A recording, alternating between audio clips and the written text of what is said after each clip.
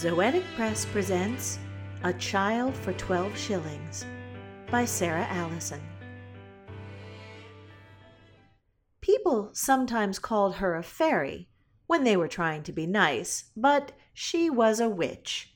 She preferred accuracy to flattery. Many people came to her door. The latest customer was a familiar type, broken down, carrying her sorrows with her everywhere. She was good at hiding it. She was well-dressed and well-spoken, and you could only tell by a slight stoop to her shoulders and a single tear that hid in the corner of her eye. All the other tears had dried up. She asked meekly how she could get a child of her own. She was, she said, prepared to pay. The witch knew a few secrets. She did not sell children. People tended to get tetchy about that kind of thing.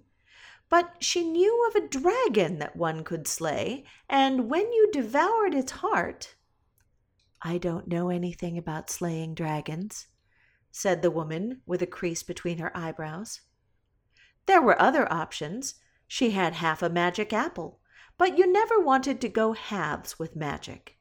The other piece of the apple had been eaten by a chicken, which went on to produce half an egg.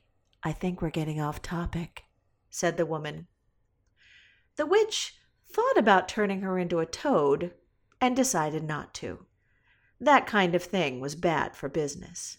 Instead, she went to the pantry and fetched a jar containing a single barleycorn. "Do I need to eat it?" asked the woman. "No, plant it and water it and tend it. 12 shillings, please," she added quickly. "No refunds." The woman came back some days later, and the witch sighed when she saw her through the window. But when she met her at the door, she saw that the woman was happy. She stood straighter and moved with a purpose and a care, protecting something in her pocket. "Is she supposed to be this small?" The woman held out something in her hand. The witch looked at it, and then she went and looked at the jar, and went through her books trying to figure out where she'd gotten the jar. The woman's barleycorn was now a tiny girl, 1 inch high, not even as tall as her thumb. It was like interacting with a flea. The woman hugged her daughter with the crook of a finger. The inch girl was quite happy to ride in her hand. She seemed too solid to be a fairy, which tended to be ghostly and cold. She danced and gambled naked because the woman was still working on clothes for her. The inch girl would need gossamer thin material with stitches smaller than an ant's head. She could slide her slender hand straight through the stitches of normal fabric. The original barleycorn had belonged to the witch's predecessor, and she sorely regretted now that she had never asked about it or studied it. Perhaps its husk had always cradled a fetus the size of a mosquito. Now she'd never know. "I was wondering if she'd grow," said the woman. The witch looked at the inch girl and said, "Maybe." From that point on, the woman and her miniature daughter visited nearly every day. The witch dove into her grimoire, searching for more information, and when that failed, she turned to books of children's fairy tales. She looked with new eyes at her stale shelves of ingredients. She might have anything in her sea of newt's eyes and toad's tails. But even more than the new draw to her collection, she found herself looking forward to the visits. People usually only came to buy something or to attempt burning her at the stake. The woman and her daughter came mostly so the woman could sit in the rocking chair and talk, while her daughter played in the field of her lap. The witch held the inch girl a few times, but it made her nervous. She seemed so fragile, and she never did grow. And then one day, the woman missed a visit.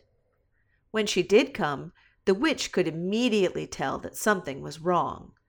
The last tear was missing from the woman's eye. She'd shed them all, and her face was a desert of want. They looked for the inch girl, The witch used her scrying bowl, and they scoured the woman's house and tromped around in her yard. But there was always the fear that their great feet would land in the wrong place, or their booming voices would frighten the inch girl away. Time went on, but the woman insisted that the inch girl was still out there somewhere. The witch had theories. She could have been snapped up by an owl or stolen away for a freak show. Or maybe the fairies had taken her and she had forgotten living with humans. That happened to people who were fairy stolen. Even if you got their bodies back, you might not get their minds. A year passed. The inch girl had loved flowers, so the woman planted all kinds, and the witch did too, all around their houses, marking them out in case she ever came back and needed a sign. Every morning they sat on a bench in the misty twilight as the dawn came and the buds opened into an explosion of color. "She'll be grown up soon," the woman said. "Yes." "What do you think she'll look like?"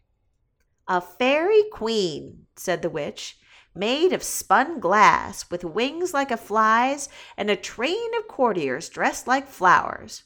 Or maybe," she said, "maybe she'll come back riding on a swallow with her skin burned brown and a cloak of feathers and a story for us.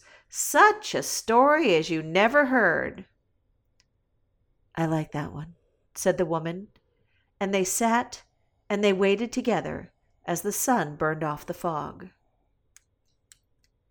This has been A Child for 12 Shillings by Sarah Allison. Our music was Another Promise Kept by Art of Escapism. If you'd like to hear more from Zoetic Press, why not check out The Literary Whip, our podcast about literary criticism. You can check it out at theliterarywhip.com or get it on Apple Podcasts, Stitcher, or wherever you get your podcasts. Thank you for listening.